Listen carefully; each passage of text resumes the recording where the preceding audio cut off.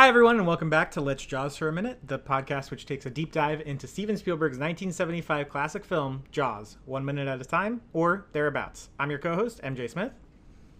And I am Sarah Buddery, and we have a guest this week, which is super exciting. I feel like we haven't had a guest in a really long time, so we are very delighted to have this guest with us today. So welcome to Chandru Ravindran. How are you doing today? I'm doing great, guys. Thanks for having me on. No problem at all. Been super keen to have you on because I know how much you love this film. Man. So you can now tell the world what it is that you love about Jaws so much and why you wanted to come on. So there's so much. I mean, this is my favorite movie, and it's long been my favorite movie. So my earliest memory of seeing it was when I think I was like 2 or 3. So my dad would watch movies endlessly and repeatedly. Like, so he and my mom watched this back when they were when they'd just been married, and so he would be watching it like on TV, and he would let his 2 or 3 year old kid watch it as well. And so I have like these you know your memory when you're 3, you just have like flashbulb memories of stuff. So I just have like these brief moments of remembering like, oh, the shark jumps out at this point and the shark does this at this point, but that's it. But after that, I would watch it all the time. Like this, we recorded it on VHS. I'd watch it multiple times a year, but when I was young, I would only watch like the second half because I was young and stupid. So I didn't realize how when you're young and stupid, you just like the shark parts. You don't get like the character stuff. And so I was like, this stuff's so slow. Let me watch the shark parts, which I adored. And then as I got older, I was like, the characters are incredible. Like some of the best characters I've ever seen in a movie.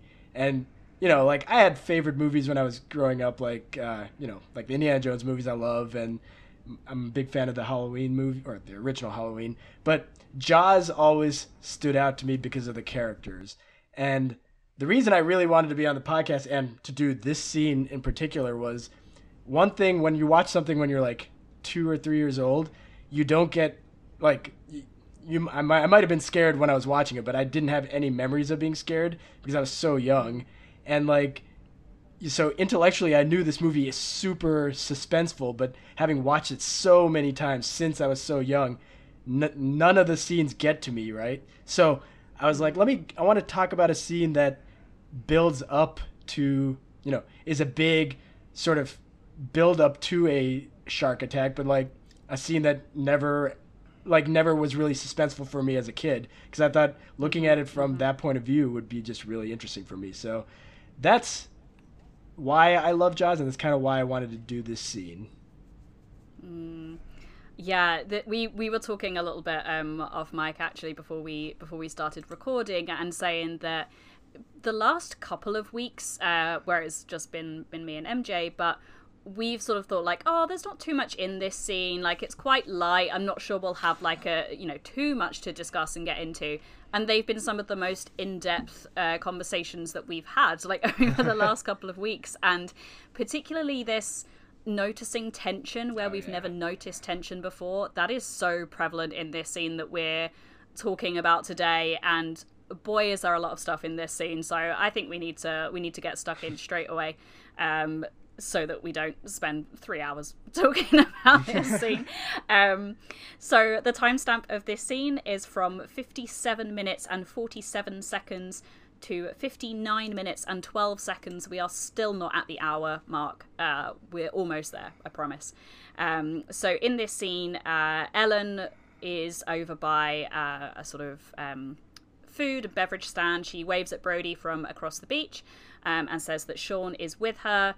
I don't know what happens, but next thing we know, Sean is then running over to Michael, who is about to take his boat into the pond, as we saw Brody instruct him to in the previous scene. We see the spotters on the boat. A moment from Hendrix again, as he sort of thinks that he might have seen something, and the boats are sort of reporting between each other and back to the beach as well. And then we have Larry's big moment in the spotlight. He is being interviewed, and he says that they have caught the shark. Everything is wonderful. It's a beautiful day. Beaches are open. People are having a wonderful time. That's where we leave it. Well, we sort of get to the end of when Larry says amity, as you know, means friendship, and that's where we leave it for this week. So, whew, boy, that synopsis does not do this scene justice because there's so much stuff in there. But we're gonna pass this over to you first, Chandru, as our esteemed guest. What was one thing that really leapt out to you in this scene? So the main thing that jumped out at me was actually the sound design, which surprised me because I didn't think it would. And I don't mean to bring in like all the earlier scenes, but it kind of connects to the earlier scenes, like the ones where before the scene all had like a lot of people like just milling about on the beach, and like that really sort of like almost fun-filled music that John Williams had to introduce the 4th of July scene. Like all of that stuff is going on before this scene, and at least from my memory, this is the first scene in that sequence where the sound sort of starts dropping out, and it's almost like Spielberg is like ratcheting up the tension manually. Like, so there's that hot dog music, like that hot dog stand music when Ellen is doing her bad parenting and says, "I've got Sean," and then Sean is like running away, like with pure silence, like, you know, just the sounds of like an empty beach in the background. It's almost like it feels like in that moment it's like Spielberg is setting up like, okay, something is going to happen now. It's like a subtle cue. And, you know, the rest of the scene is like kids, like people just like splashing around, and it's, you know, reminders of the Alex Kittner scene with all the, you know, the splashing and the loud water that I think you guys called out in your episodes for that. And then we get those underwater shots where it's just, you know, the music is, or the sound is completely drowned out by the water. And I think that sound design just like jumped out to me as it's the primary means of how they build up the tension in the scene. I just thought it was incredible. For me, it was the editing in this scene was, it's, I mean this as a compliment, it is edited within an inch of its life. It is so there's this idea in like rock and roll music that the best drummers are the ones who feel like they're about to make the song fly off the rails at any moment, just because like they're riding the edge of overplaying. So like Keith Moon, Dave Grohl has this theory. So this is how I feel about this. This sequence feels like it is almost, it's riding the line of being over edited, and it isn't. It is perfectly edited, but it feels so like there's an inherent tension building in the shot selection, but there's so many shots and so many moving parts to this sequence that it feels like it's about to go off the rails. Like you're just like, it's almost confusing. And it isn't, but it kind of is. It's this really like interesting juxtaposition. It like, to let my like film studies student flag fly for a second, like it's comparable to the, you know, the most famous montage ever, the Odessa Steppe sequence from Battleship Potemkin. That's like the default film studies montage thing, right? Where it's just like each shot is so carefully selected, but so not even chaotically edited, but so deliberately edited to cause a specific reaction within the viewers that it doesn't feel like it. It's this weird little magic trick that that happens in the editing. The edit and the sound design were two of the things that really struck me when first watching this scene. So glad that you both sort of brought those things up. And I think that they tie in so perfectly together as well, in particularly where it sort of moves between being underwater and then slightly above water, and you get those brief sort of bursts of people laughing or kids screaming, having a good time, and then it gets muffled again as it goes underwater. And when it is underwater for longer periods of time as well, the sound is really distorted and muffled and just sounds off. And even though that is what it sounds like when you are underwater, everything is, you know, you don't really hear anything, or anything you do hear is sort of like heavily muffled. It's it's disconcerting that like to have that, particularly as we've sort of just had these couple of scenes where there has been a lot going on. It may have actually been last week's scene where we were talking about how much there was going on in terms of music and radio, and then the band is playing, and then like another song comes on the radio as the kids all run into the ocean, and there's a helicopter, and there's just so much. And there is still a lot going on in this moment that we're talking about, but it's also, it has those moments of silence or sort of muffled sound that are just really ramping up that tension, and it's so effectively done. And it does play this trick on you as well. And I had this moment of watching this scene of being like, my eyes, I think, are just imagining this shark everywhere. Like I feel like in the scene when Hendrix is talking and he says, he questions about a shadow, and then he's sort of saying, oh, it must just be this glare. I swear you can see something in the background, and it might just be like a bird or movement in the waves or something, but there is something moving out there, and I truly felt like I was going mad when I was watching this scene. I was like, is the shark there? I don't know. It could be anywhere. And as another bit that sort of really shows that very well, as we've spoken a lot in the last couple of weeks about the umbrellas and how they sort of look like, because they're just made up of a load of triangles, they look like the fins of the shark. There's a moment where Brody is on the beach. I think it's as Hendrix is sort of talking to him across the walkie-talkie, and he is surrounded by umbrellas. I have never seen so many umbrellas in one shot. There's like 9 or 10. I paused it and counted because I was like, this is a lot. This is too many umbrellas. But based on what we've been saying in previous weeks about, you know, those sort of triangles coming out of the sea or the sand and looking like the fins of a shark, we're really starting to feel like something very bad is going to happen very, very soon. And this scene is so effective in building up that tension. It's really, really incredible. And I think that a lot of people will think about Larry's big moment, and we'll get onto that. But just to talk about these moments leading up to it as well, I think there is so much to unpack in these scenes. Yeah.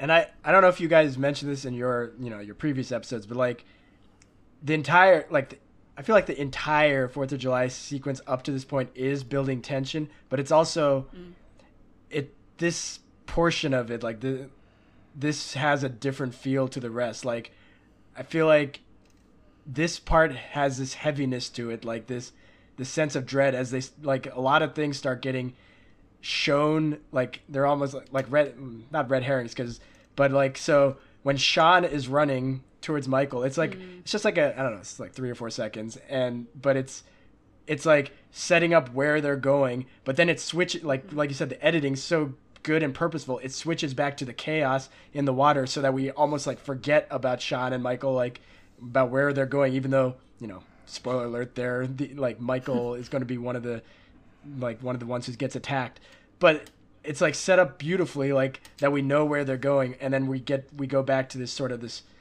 back to the, you know, the main portion of the beach where all the tension is building. And correct me if I'm wrong, but is this the only scene in the movie where you have an underwater shot that's not a point of view shot, or not definitively a point of view shot from the shark, and is not of a shot of like Hooper swimming? I think so. Yeah, I think so. Yeah, I think it's like that, not knowing what's going on. Like, is the shark actually just like circling around under them? Like, is it right there? And just not knowing that is like, I think it's just it's magnificent. Like, it's so well done. It's so, like, that building of tension is so great. So to take the magic comparison a little bit further, that shot in particular is this weird sleight of hand. It's almost like a misdirect in like magic, where it could be the shark, but it could also be the kids with the cardboard fin just kind of messing around. Like, he's using the grammar that we're familiar with of being first shark perspective, right? The first episode of the show.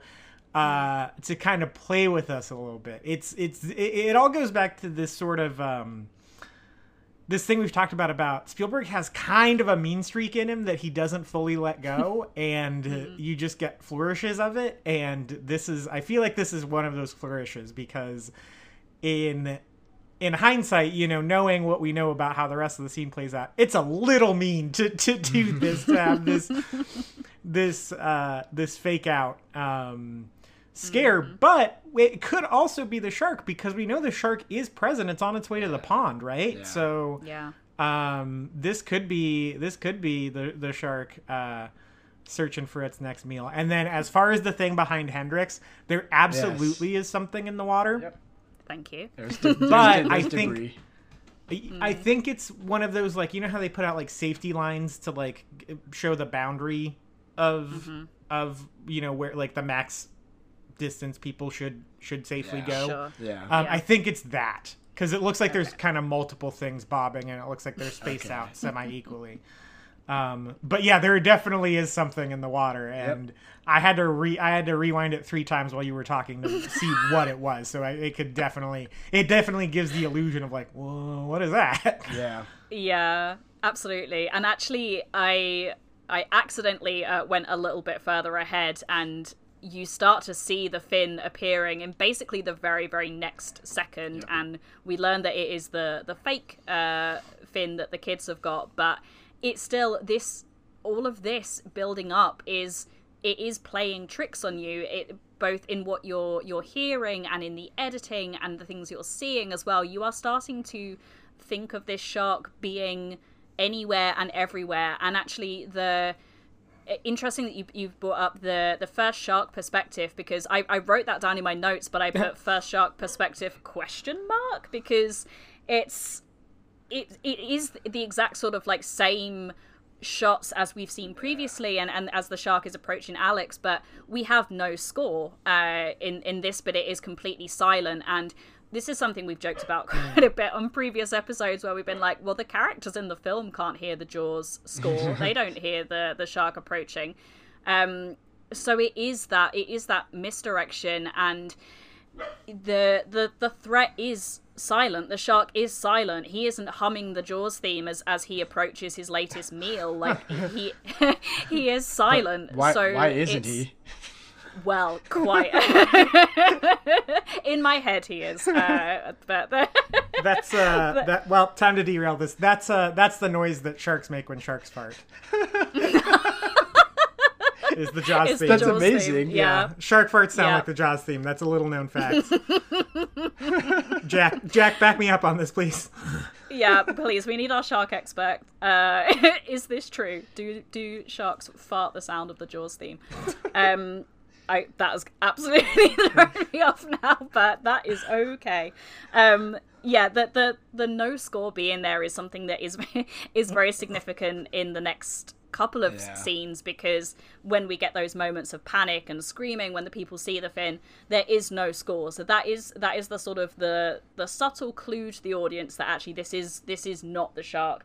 But it's still, I think it's so effective the way that silence is or muffled sound is used in this scene, in building up that tension. And one thing that I picked up on, it's quite early on, so it's when Sean is running, and I don't know if you guys had subtitles on when you're watching it, but what Sean says when he is like running after Michael. So I've not got a conclusive answer, because my Netflix subtitles say, "Michael, I don't like you no more." Yep. And then the script says, "Michael, I don't want you to go in the water." Oh. So what did you guys have? I usually don't watch movies with subtitles, but I did this scene. But every time I've seen the movie, I've heard "I don't like you no more," which I don't. I guess it would make sense about don't go in the water. Like, I'm assuming his parents have talked about a shark being out there, and Sean's probably concerned, but I think he's saying "I don't like you no more." Mm-hmm. Yeah, that's the only thing I've ever heard, and that's what my subtitle said too. Yeah. So interesting, because I don't know if it's one of those weird things again, like when you think it is saying something else that you listen to it again and then you hear it. But when I I then like went back and watched that bit of him running after him, and when I'm not looking at the subtitles, I hear the other thing. So my brain was very confused for a minute. It makes the him saying "don't go in the water" makes more sense of making my next point, so I'll go with that for now. But we've seen a lot previously that Sean copies Brody quite a bit, and sort of really seems to look up to his dad, and repeats things back sometimes that Brody has said, and we have that lovely scene of him imitating him at the dinner table. So this is something that we've seen quite a bit, and that bit with Sean running after Michael, it happens right after Brody has just said to Michael, "Don't go in the sort of the main bit of the sea, go in the pond." So it makes more sense that Sean is saying that, but I don't know.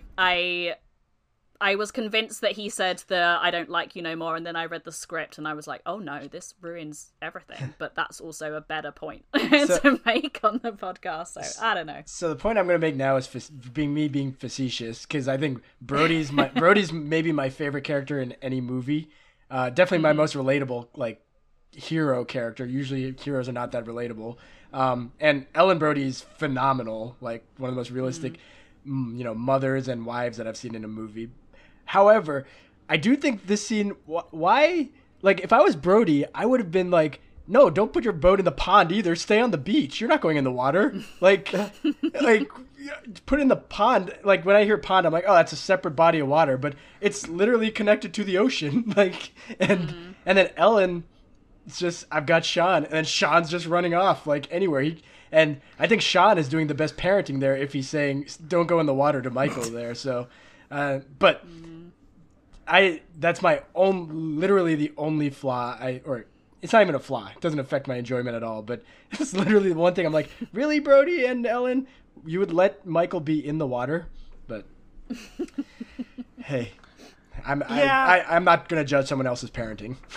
I feel like it's because I went back and forth on that after we recorded that episode last week, actually, of like, why wouldn't he just tell him to stay on the beach? But I think one thing is it's close to his birthday. Kid hasn't gotten to use the boat yet. And also, the movie's about masculinity, right? Like, we've talked about that a bunch.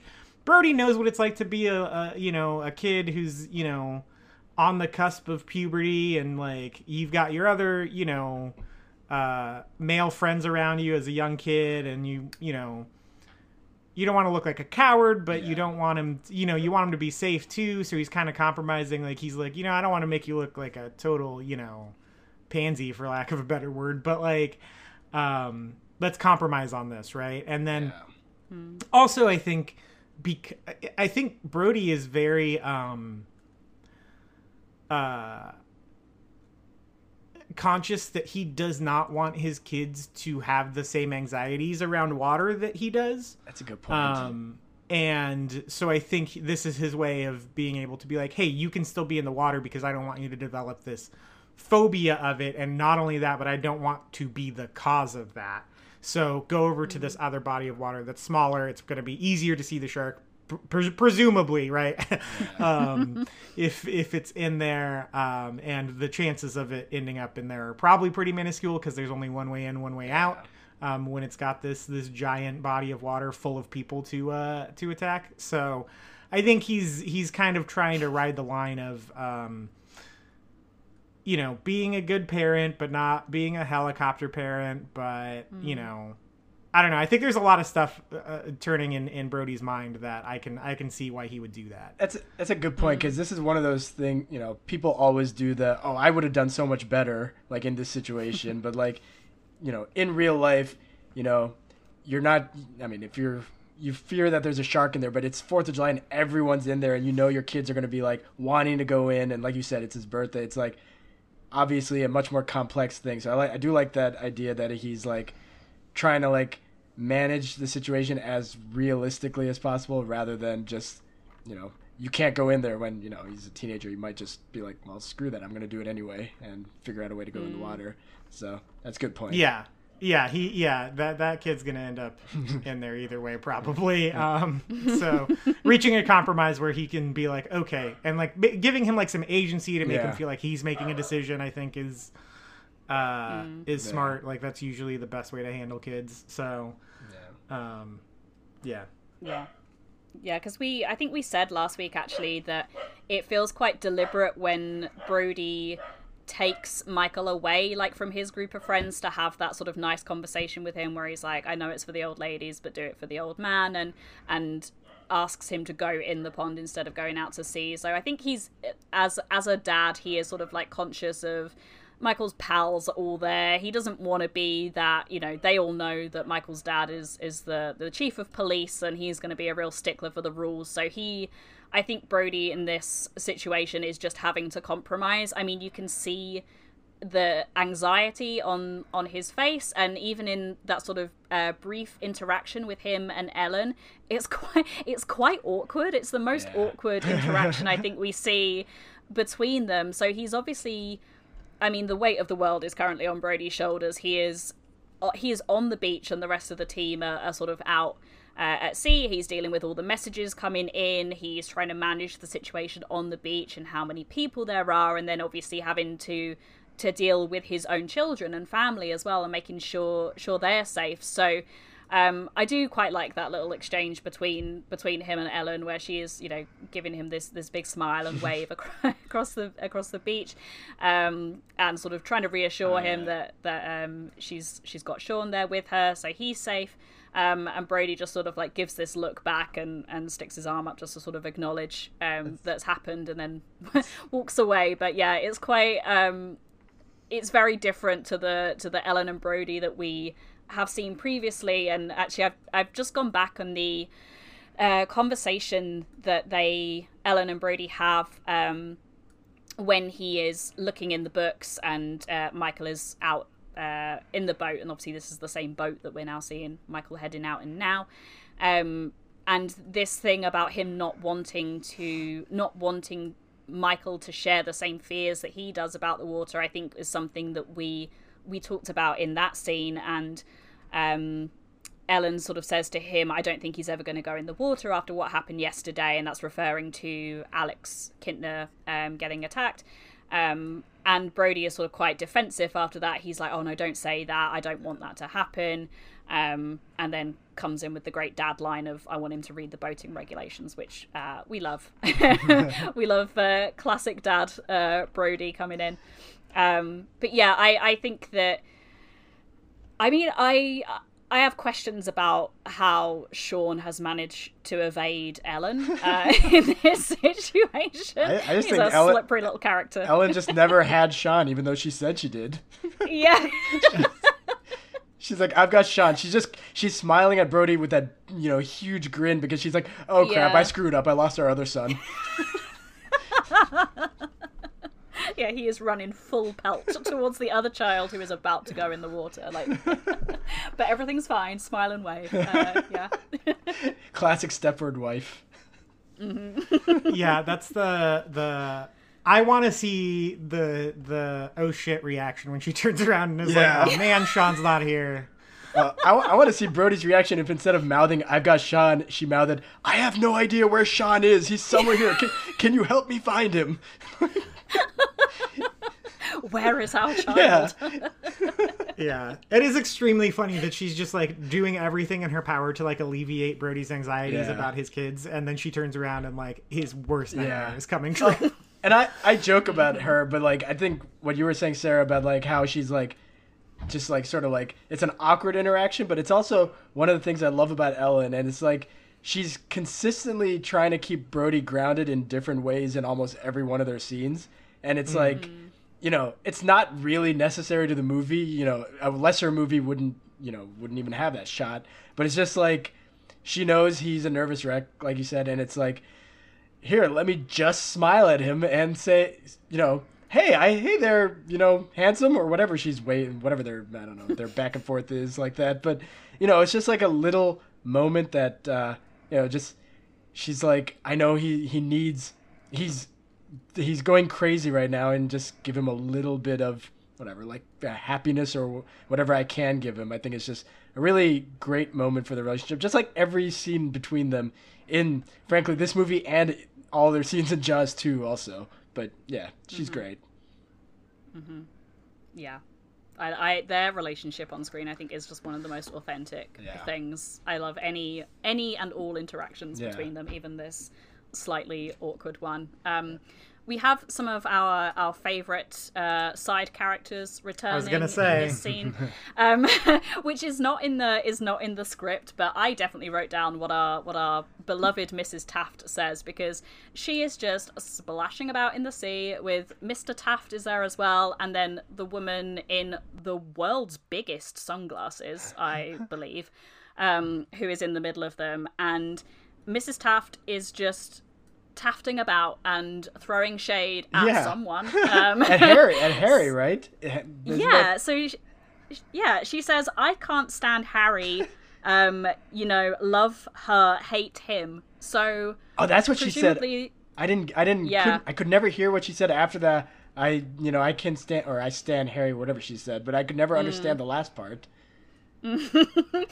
So I mean, maybe, I don't know, we never Harry is Harry Meadows, who is the reporter guy. She could be talking about him, I don't know, it might be another Harry, but is she saying that she's obviously saying that she doesn't like him, but then is she saying that, I don't know, does she like his wife or his partner, but she doesn't like him? I don't know, but I would love to hear more of this conversation. Is she talking about Bad Hat Harry? Is she saying, I stand Harry, but I hate his hats? Yeah, there's another Harry. I forgot about him. I hope it's Bad Hat Harry. Yeah. And the her she's referring to is his hat. Yes, exactly. Everyone in Amity refers to that hat as her or she, while Brody, since he's a newbie there, is the one who's like, oh, that's a bad hat, and everyone else is like, oh my god, did he just say that about that hat? That everyone loves that hat. Like, no one talks about his hat like that. They're like, does Brody know that he just insulted Harry's wife? He's married to her.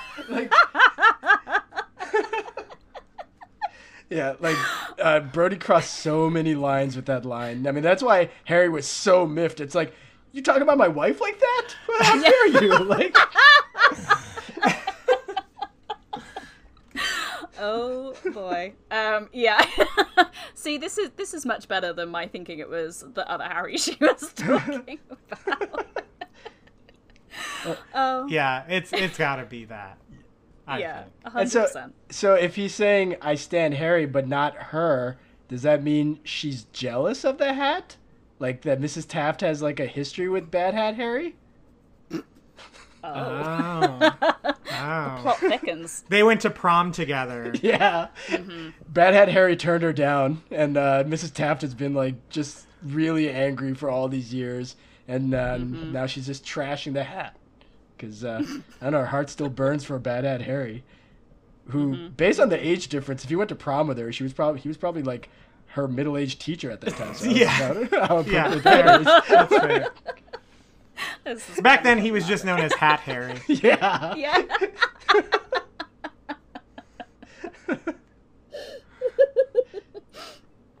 Oh dear. Well, neutral Hat Harry. Yeah, neutral Hat Harry. No strong feelings about it, Hat Harry. No. Do you have any thoughts on that? Well, I mean, we've given many thoughts on that interaction, but anything in sort of seeing these characters again and why? I don't know. This film loves the Tafts. There are many other people they could choose from, but we keep seeing these ones. They sort of symbolize like the willful ignorance of the town. So I think the scene they have them in that scene to show everyone dropping their guards. Kind of, I think like that's how I interpret their placement in the scene, because it's like a purposeful shot of them for like, I don't know, 3 or 4 seconds, and it's there for, you know, a reason. I think it's just these are the people who've been like sort of like, are you going to close the beaches, like sort of pushing back, and now this is them letting loose on the 4th of July. Yeah, that's how I read it too. So most of the most of the interactions of people who live in Amity we see it happens at the political level, right? Like it's the mayor, it's the chief of police, like those are elected positions, right? And well, the sheriff, I guess, is technically the elected position, right? Anyway, and then Hooper's brought into it, and Quinn's brought it. Quinn's sort of he's an Islander, but not really. He's like this weird outsider character. So and then Ellen is also new to the island with Brody. So the Tafts kind of stand in for the citizenry, right? Like, Yep. It seems like Mr. Taft is sort of a fairly powerful businessman, maybe, right? Because they have the store, right? Isn't that what they say in the... Yeah. I think so. They The own a store, motel. I thought they owned the motel or Motel. something. The motel, yeah. Yeah. So they have that, but they're not actively like they're when the city council meets, they're in the audience, right? They're not involved on a political level, at least in an official capacity, on Amity. So I think they represent sort of the attitudes of the Islanders throughout the decision-making process that's happening between Vaughn and Brody. Because some of the only other citizens we see the perspective of are like Charlie and Denherter, and they just are in for a quick buck, right? Like most of the other citizens of Amity we see don't really comment on what's going on necessarily.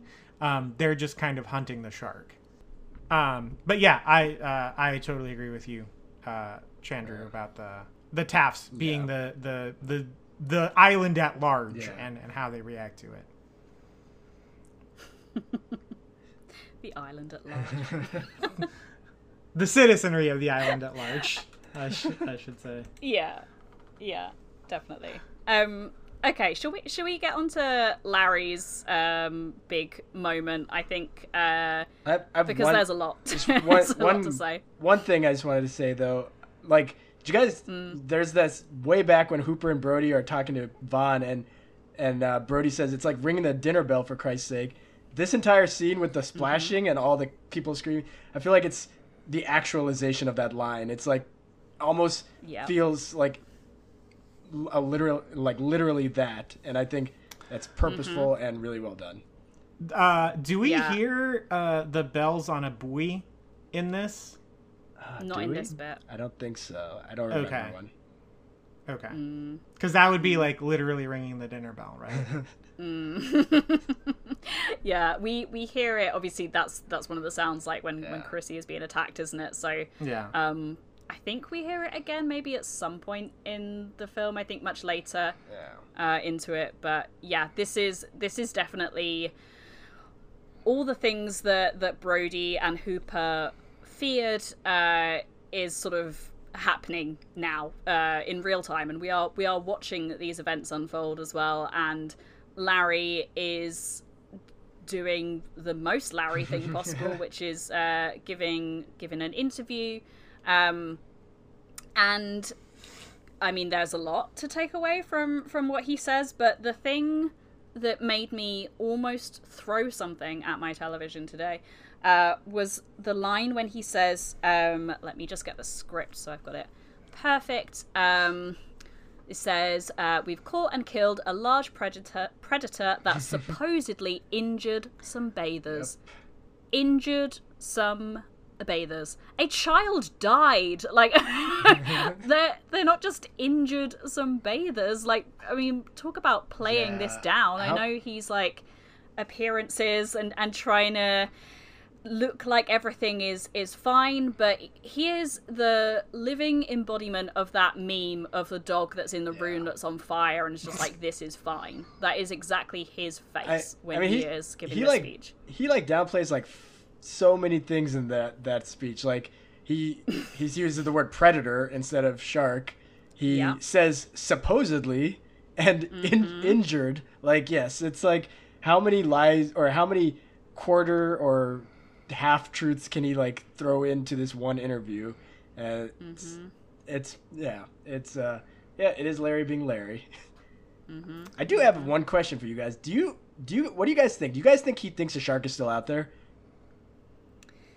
Ooh. I don't know if this was the thing we disagreed on in an episode recently. I think that we talked about his face when he sort of sees like the chaos on the beach and is really not looking happy about the situation before he like persuades the family to go in. I think at this point it's not really a consideration for him. He has sort of been silenced or calmed by the fact that a shark has been caught. So at least in terms of appearances and making it seem like everything is fine, his bases are all covered. There is a body of a shark has been caught and strung up and thrown back out to sea. The people have all come, and everything now is just about keeping up those appearances. I think there's potentially something niggling in the back of his mind, because I don't think you could listen to that impassioned speech from Hooper and Brody and be in complete denial. But then, like we said, he stands in front of that sign that says one way, and it is just like there is only one way that he is going forward now, and only one way that he is thinking, and that is that the beaches will be open and everything will be fine. So that was a very roundabout way of me saying I'm not sure. But I think at this point he doesn't, it's hard to say he doesn't care, but I think he's just more concerned about giving off the appearance that everything is fine, whether it is or not, whether he believes it or not. But an interesting thing to think about, I think, like what is going through that little mind of Larry. I mean, I think he thinks... Sorry, go ahead. No, go ahead. I think he doesn't think it's a threat, because, like, I mean, maybe I'm being naive here, especially considering the last year, but, like, just, like, he seems, like, not worried about danger at all. Like, you know, it probably is nagging at the back of his head, just, you know, that impassioned speech, but he also doesn't seem concerned at all, which to me speaks to, like, he thinks it's not a threat, or if he did, he's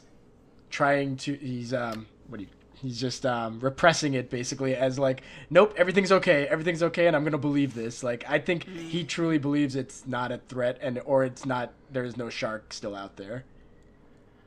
Yeah, I think, especially in light of the last year and the way we've been reading this film a lot, I think he does think something. I think there's at least, he's what-ifing a little bit because of his change of heart later in the film. I think if he just full on was like, nope, we caught the shark, we don't even know if it was a shark that killed these people, like full on committed all in on that, I don't think he would have that change of heart later in the film. Yeah, that's a good point. And so, because I know there have been kind of two reactions with COVID that way, where people were like, oh, it's not a big deal, and then they lose someone close to them, or they ended up in the hospital for 2 weeks, and then they came out and were like, oh, hey, yeah, take this seriously, like completely change their mind about it. And I think, I don't know a lot about those people necessarily, because it was a fair number of them, and I don't know all of them personally, but I think they had to have been people who were maybe what-ifing about it every time they rolled the dice on it. But I also know people, including in my own family, who got it and ended up in the hospital for 14 days and still don't think it's real. So, like, got a positive diagnosis and just kept on keeping on after they were quote fine, unquote. So, and those are people who took very hard stances early on and just refused to change them. And so did no questioning after they made a decision.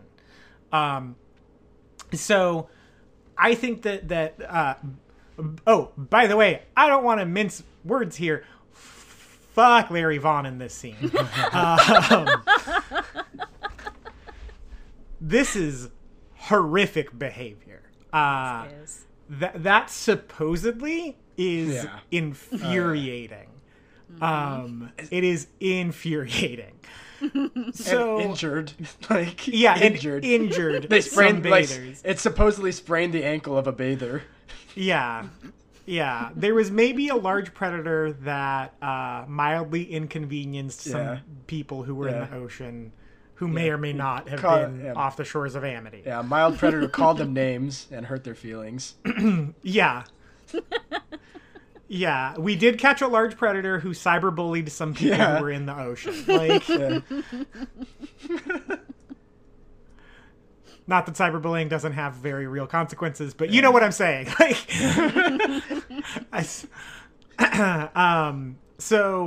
but yeah, I think he's at least got a question in the back of his head. I don't think he's fully bought into his bullshit, but I think the reason why he's so sold out on it here is because he is in front of a camera and he's politicking. And that's still bad. That's still really bad. But, I think because of what happens later in the film where he's like, okay, yep, I'm going to let the people who are in charge handle this. Because I feel like there are, I feel like leadership in this country over the last year, there is a huge difference in the previous guy and the new guy, and the previous guy just didn't change his tune at all when presented with evidence to the contrary. So I think we've seen very real world examples of people who are similar to Larry Vaughn, who just see like mountains of evidence in front of them who didn't change their minds. And we also see people who did, and Larry becomes one of the ones who did. So I think those are people who are more open-minded and willing to accept, like, hey, maybe the reality I've been living in is not actually reality. So Larry's a complicated guy, is what I'll say.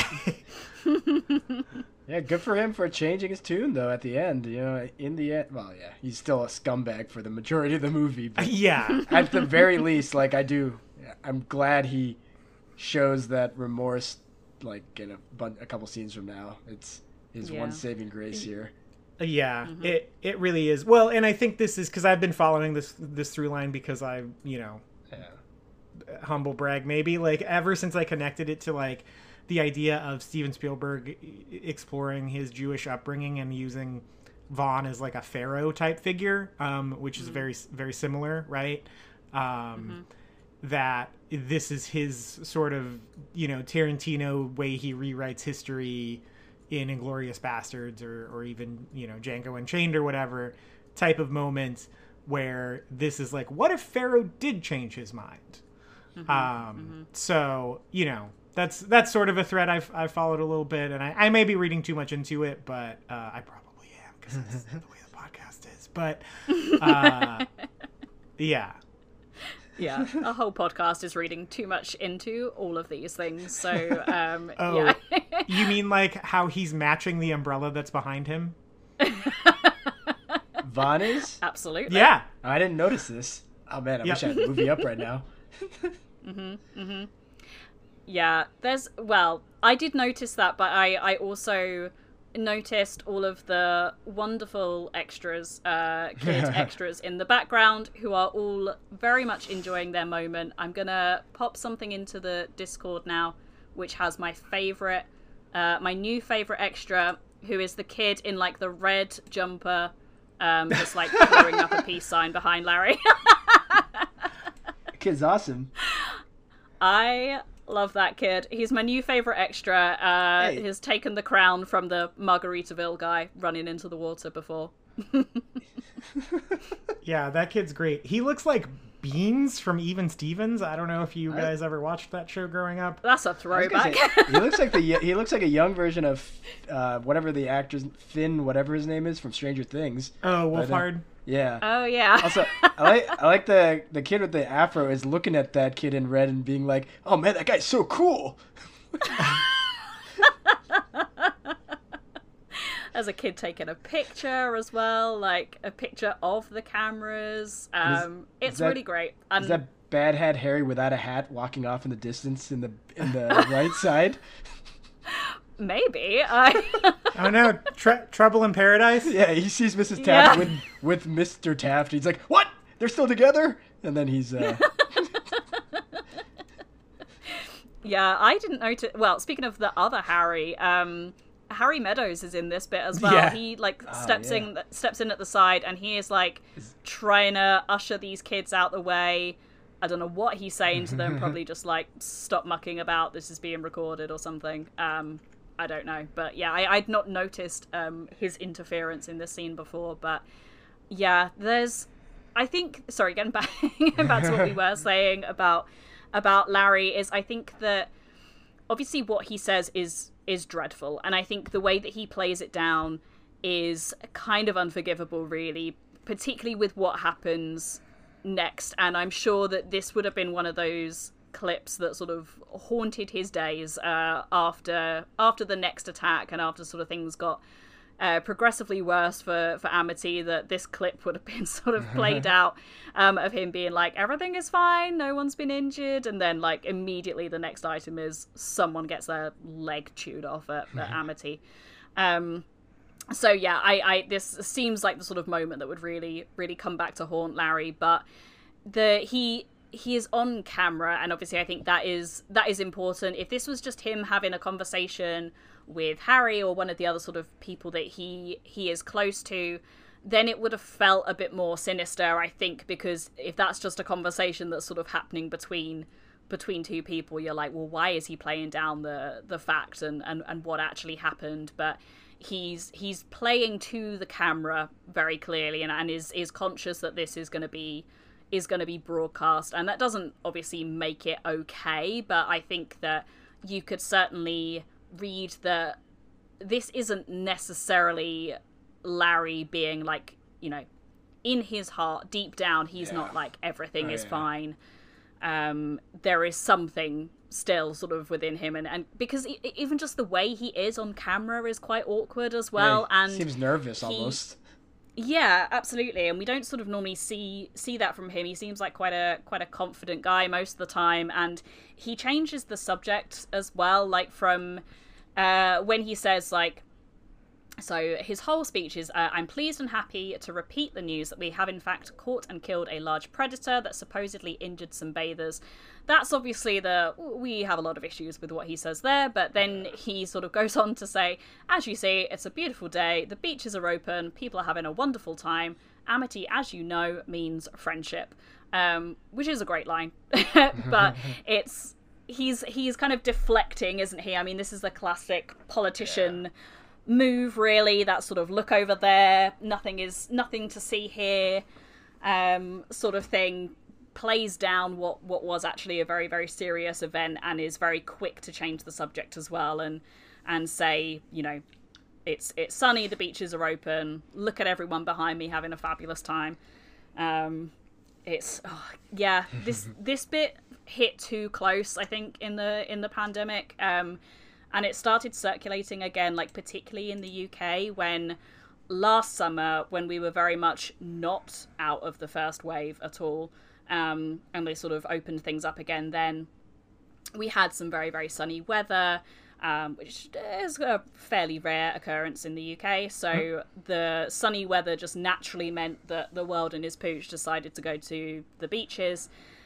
So there were all these sort of pictures of really, really packed beaches. I mean, like we see in the film, where there's just so many people and you can't move for towels and umbrellas. And this clip of Larry, or sort of someone had photoshopped like Boris Johnson's head onto Larry as well, which was a haunting image. That started doing the rounds on social media of people sort of making the comparison of Jaws and the pandemic, particularly as it involved the beaches then. So yeah, this scene hits a little too close to home, I think, as many of the scenes have done as we've sort of gone through them in this way. And I do wonder, like, do you think the cameras cut off right after he said Amity, as you know, means friendship? Like, or did they capture, because the fake shark attack all starts like maybe 10 seconds from now. So is he still on camera, like saying something, and then suddenly everyone's freaking out? And was that all caught in camera, or do you guys think it ended and he at least escaped being on camera for the pandemonium that occurs. Because it's not really an important question, but I always think that would be an interesting alternate take. Yeah, that's a really interesting question, actually, because the implications of that are very broad. Like, if this is all caught on camera, well, you know, I do think, though, if it is all caught on camera, it does get revealed that it was still prankster kids. That's true. So it does still make Larry look kind of right, like quote unquote right or whatever. Like it doesn't do that much to harm him for the 2 minutes until someone actually dies after that. Yeah.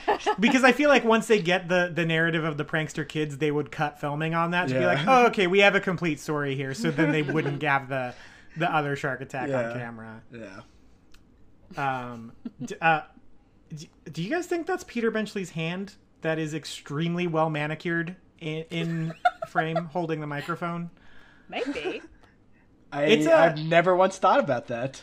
It's an extremely good looking hand. I know that's a weird thing to say, but it's whatever floats your boat. It just looks like extremely well taken care of. Like it just looks like meticulously costumed, and it's just a sleeve and a watch and I don't know. It almost looks fake to me. Is that the watch that he's wearing in his cameo? And also, are his hands beautiful in that scene also? Yeah, I don't know. Check. If there's one thing I think when I see those hands, though, it's me scrolling back in the film to try and find out. When I see those hands, though, it just screams those hands wrote Jaws. So yeah, and the Deep. Also a good film. Not as good as Jaws. Yeah. I haven't seen it. What movie? It's The pretty Deep? good. It's got The Deep. Robert Shaw in it. I have not seen that. Have you guys seen the miniseries The Beast from like '96? Also Peter Benchley. It's the giant squid. No. Basically the exact same movie, only way worse. It is not very good, so I do not recommend it. And I also don't know how you would watch it. All right, I didn't have to do any work there. Oh. I can't get to that bit in the film to verify whether it is Peter Benchley's lovely hand or not. MJ, I don't know if you are there. I can get there probably. Let's see. It's pretty soon, or pretty. The important questions that we need to answer. Wait. Where the hell is it? I mean, that would change my interpretation of the scene if he's trying to impress Peter Benchley and that's why he's lying like this. That would change everything. Oh, there it is. Oh, yeah. I'm here. It might be. Yeah, it does look like it could be. Wow. So all these kids who are mugging for the camera He's are wearing not a like watch. just... Yeah, they're not just trying to get on the camera. They're starstruck. That Peter Benchley's there. Yeah. I guess, but in the movies... the mic is the same. Yeah. The watch is the same. Yeah. Good for Peter Benchley. Well taken care of hands. Good for his... There is our mind... That's our mind-blowing revelation this week, that the disembodied hand that is interviewing Larry is Peter Benchley. And that Peter Benchley He's not just in that one scene. He makes a glorious return. And that Peter Benchley might get manicures? I guess you can't make that conclusion from this, but I would think that looks like a manicured hand, but... Yeah, he's like, well, you know, he's a writer, so he's like, these are the money makers. I gotta take care of them.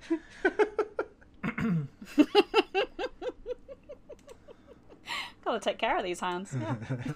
Yeah. Okay. Did we have anything else in this scene or about Peter Benchley's hands? I mean, the hands that built Bruce, the autobiography of Peter Benchley's hands. And the picture on the book, on the cover of the book, is just this shot of mostly Larry Vaughn's head and part of Peter Benchley's hand. Yep. And the kid in the background. Yep. Yeah, and the peace sign kid. Also, the peace sign kid moves up from the back of the group to get his peace sign in. Yeah, he does. Commitment dedication. Yeah. We love to see it. That is a child on a mission. That is a child on a mission to bring peace to the world. Yeah.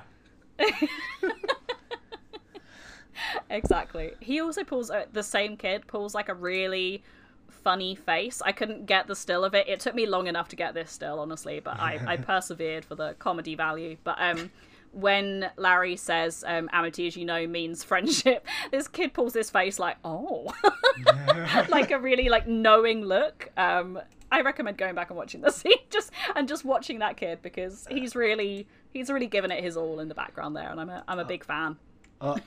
I will say, I don't think I've ever noticed, like I've seen this so many times, but I don't think I've ever put it together that the fake shark attack happens literally right after Vaughn's scene. Like I never noticed that, and it's like, oh wow. So I mean, it's super obvious now like why he did it, but it's like, yeah, it's just a good way to transition into that.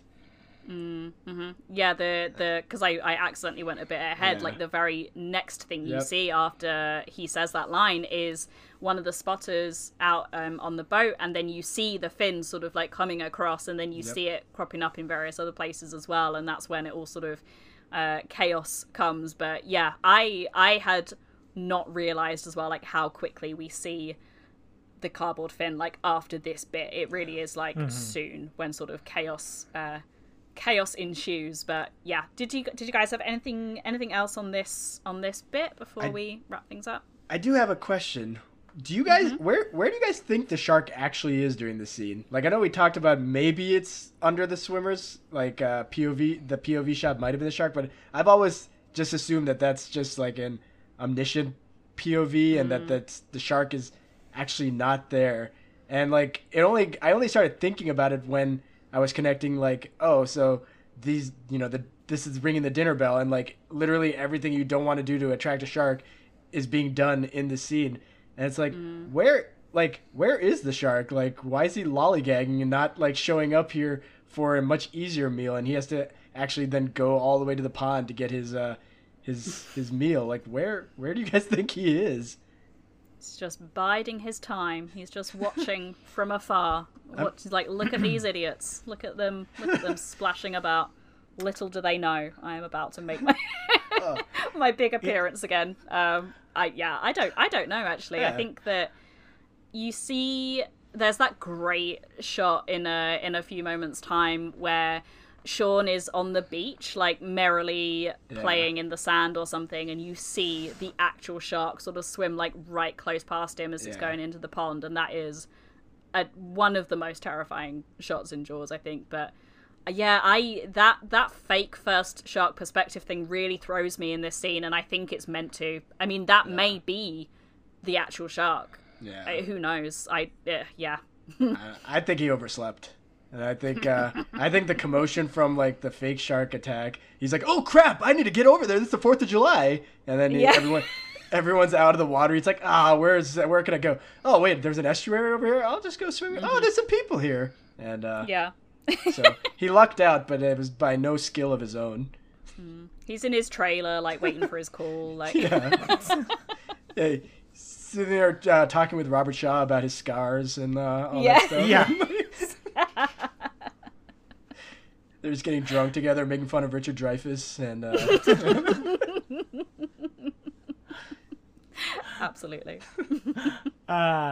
Yeah, I think that there are so many people. It's like when you go to the Cheesecake Factory and the menu's so big. Yeah. You're just like, I don't know what the hell to get, man. Like, that's what's happening to the shark. The shark just has, like, analysis paralysis of which person is the tastiest. That is almost definitely it, because, let's go back to assuming that the POV shot was from the shark, because he sees the kid who's, like, I guess coming up from really deep underwater, and he's like, not him. And he sort of sets his sights on, there's this girl in a blue bikini who's in 2 separate shots. I think it's the same girl. So it's like the classic, do I want the cheeseburger? No, I want something else. Oh wait, but that cheeseburger looks really, really good. Yeah. That is almost the perfect analogy. I know from my, I went to Cheesecake Factory when I was in America, because we don't have them over here, and that is you devastating. shouldn't. It should not exist. But then it's a novelty when I go on holiday, and then I Yeah. can have it. But the first time I went with one, I was with my brother, and we spent maybe like 45 minutes looking at the menu because I was like, well, I want to eat everything, but that's not an option for me. So normally I'm like pretty decisive. I've looked at a menu beforehand. I've thought about it. I've weighed up the options before sitting down, but this I was just like, there's honestly too much. So this is, the shark is having that same crisis that happens when you look at Cheesecake Factory menu. Yeah, no, the shark is a perfect example of why a smaller menu just works wonders. I mean, the earlier attack scene on the beach, it was like, okay, we got Bad Ad Harry, or we got this couple frolicking. Oh no, kid on a raft, that's what I want, and it just zeroes right in. I don't need a fake shark or anything like that. I'm going in, but give him too many options and. I don't know what to do. I guess I'll go to this smaller pond over here and I'll eat at the smaller restaurant over here. Did we say he's supporting local at that point, right? The beach is like the chain, and then like the pond is a mom and pop shop, and then he just bites the pop's leg off though accidentally in his zest to get there on time because he was missing out on the 4th of July. Yep. Well, and so what there was an episode where we called something an amuse-bouche for the shark, and I don't remember what it was, but that is this one. Yeah. I was just about to say, is Chrissy the amuse-bouche? Yeah. Oh boy. Chrissy's like eating at a tapas restaurant, and weird. Oh, yeah. Okay, right. I think this has taken a turn. I mean, I could make Jaws and food comparisons all day long, but we better start wrapping this up soon. But thank you so much, Chandru, for being a fabulous guest. It's been really, really great to have you on. So thank you, guys. You welcome anytime, honestly. Awesome. Do you want to let people know where they can find you, and also anything that you want to plug as well? Now is your chance. Yeah, so I have a Twitter. It's supposed to be Lazy Stream of Thoughtlessness because that was the name of my blog way back, but it was too long. So it's just LZYN Thoughtless. So I don't blame anyone who doesn't get that spelling, but that's where I'm at on Twitter. I have a blog that's called Pointless Rewind. It's at pointlessrewind.com. I used to write about a lot of things. Now I just mostly write about the X-Files, which is my favorite show. I have a podcast that I do with a couple of friends called Pointless Rewind as well, which coincidentally, just our last episode that got released was Jaws, and we recorded it. We recorded it like 3.5 months ago, but since it is just a podcast with me and my friends, we are super lax about it, and my friend was like, I'll release it before you're on your episode, because I told him I'm going to be on an episode of this in May, and the months went by, and then I was like, on Wednesday, I'm like, just so you know, I'm going to be on it on Sunday. He's like, oh, crap! So he got it out, but you guys can check it out. Yes, definitely. Particularly the Jaws one. I started listening to it earlier, and it's a real fun listen. I like your little skit that you do at the beginning. Thank you. I won't spoil for people, but it's a lot of fun. So yeah. Those skits are the bane of my existence because we started that. We did it. Our first episode was on Terminator, and there's just one line in there, and I was like, what's a way to start a podcast? Let me do a 1-second skit, and now we just have all this pressure to do it every episode. So. Yeah, the Jaws one is particularly excellent. Maybe I'm very biased, Thank you. But Thank you. Yeah, well worth a listen for that alone. MJ, do you have anything that you want to plug?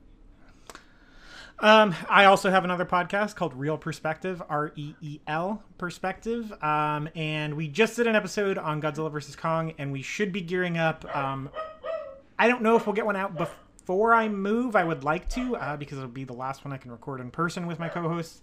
But yeah, after we move, you should start seeing more regularity with which we upload. So just go follow that. Awesome. Yeah, I also have another podcast. So currently doing a series for Jumpcast where I'm going through all of the Disney animated classics. So our latest episode, I think, is Wreck-It Ralph. Next one will be Frozen. So we're very close to being done. And then I only have one very long commitment podcast to do. So that'll be a fun novelty for me. But yeah, if you want to listen to me talking about Disney with my fabulous co-host Barry Levitt, then you can find that wherever you find podcasts. Just search for Jumpcast, and there are over 50 episodes for you to listen to, so plenty to choose from there. You can follow the show at Jaws for a Minute on Twitter, and you can follow us individually as well. I am at Sarah Buddery, and MJ is at MJSmith891. You can email us as well. Our Twitter DMs are open, so we're pretty responsive on there, but if you want to email us something as well, then you can. Our email is jawsforaminute@gmail.com. You can support us in a variety of ways, so you can rate and review on your podcatcher of choice. Apple Podcasts is the easiest way of doing that, I think, but as we discovered off mic before we started recording, you can review us on other platforms as well. It just takes a bit of detective work to figure out how to do that, but you can do it. We have been reassured that that is the case. You can also buy some of our merchandise through TeePublic and Redbubble. The link is in our Twitter bio for those. Also linked in our Twitter bio is our Ko-fi page. So if you want to throw us a couple of quid or a couple of dollars, wherever you are, then we would really appreciate that. And if you donate, then you will get a shout out on a future episode. And you will also be entered into a draw to win a piece of merchandise. So definitely worth doing that. We're almost at our target on that, actually, so a few more donations and then we will be able to do that draw. So get in quick if you want to have a chance of winning an awesome piece of merchandise. Our merch, of course, logo, both designs are designed by my good friend Alex. He is at Hex Shadow on Twitter, so go and give him a follow as well. And Kristen, who did our wonderful theme song, which you can purchase on Bandcamp, is at Kristen Falls Music on Instagram, so go and give her a follow as well. I think that is everything. So we will be back with another new episode next week. Until then, it's Jaws o'clock somewhere.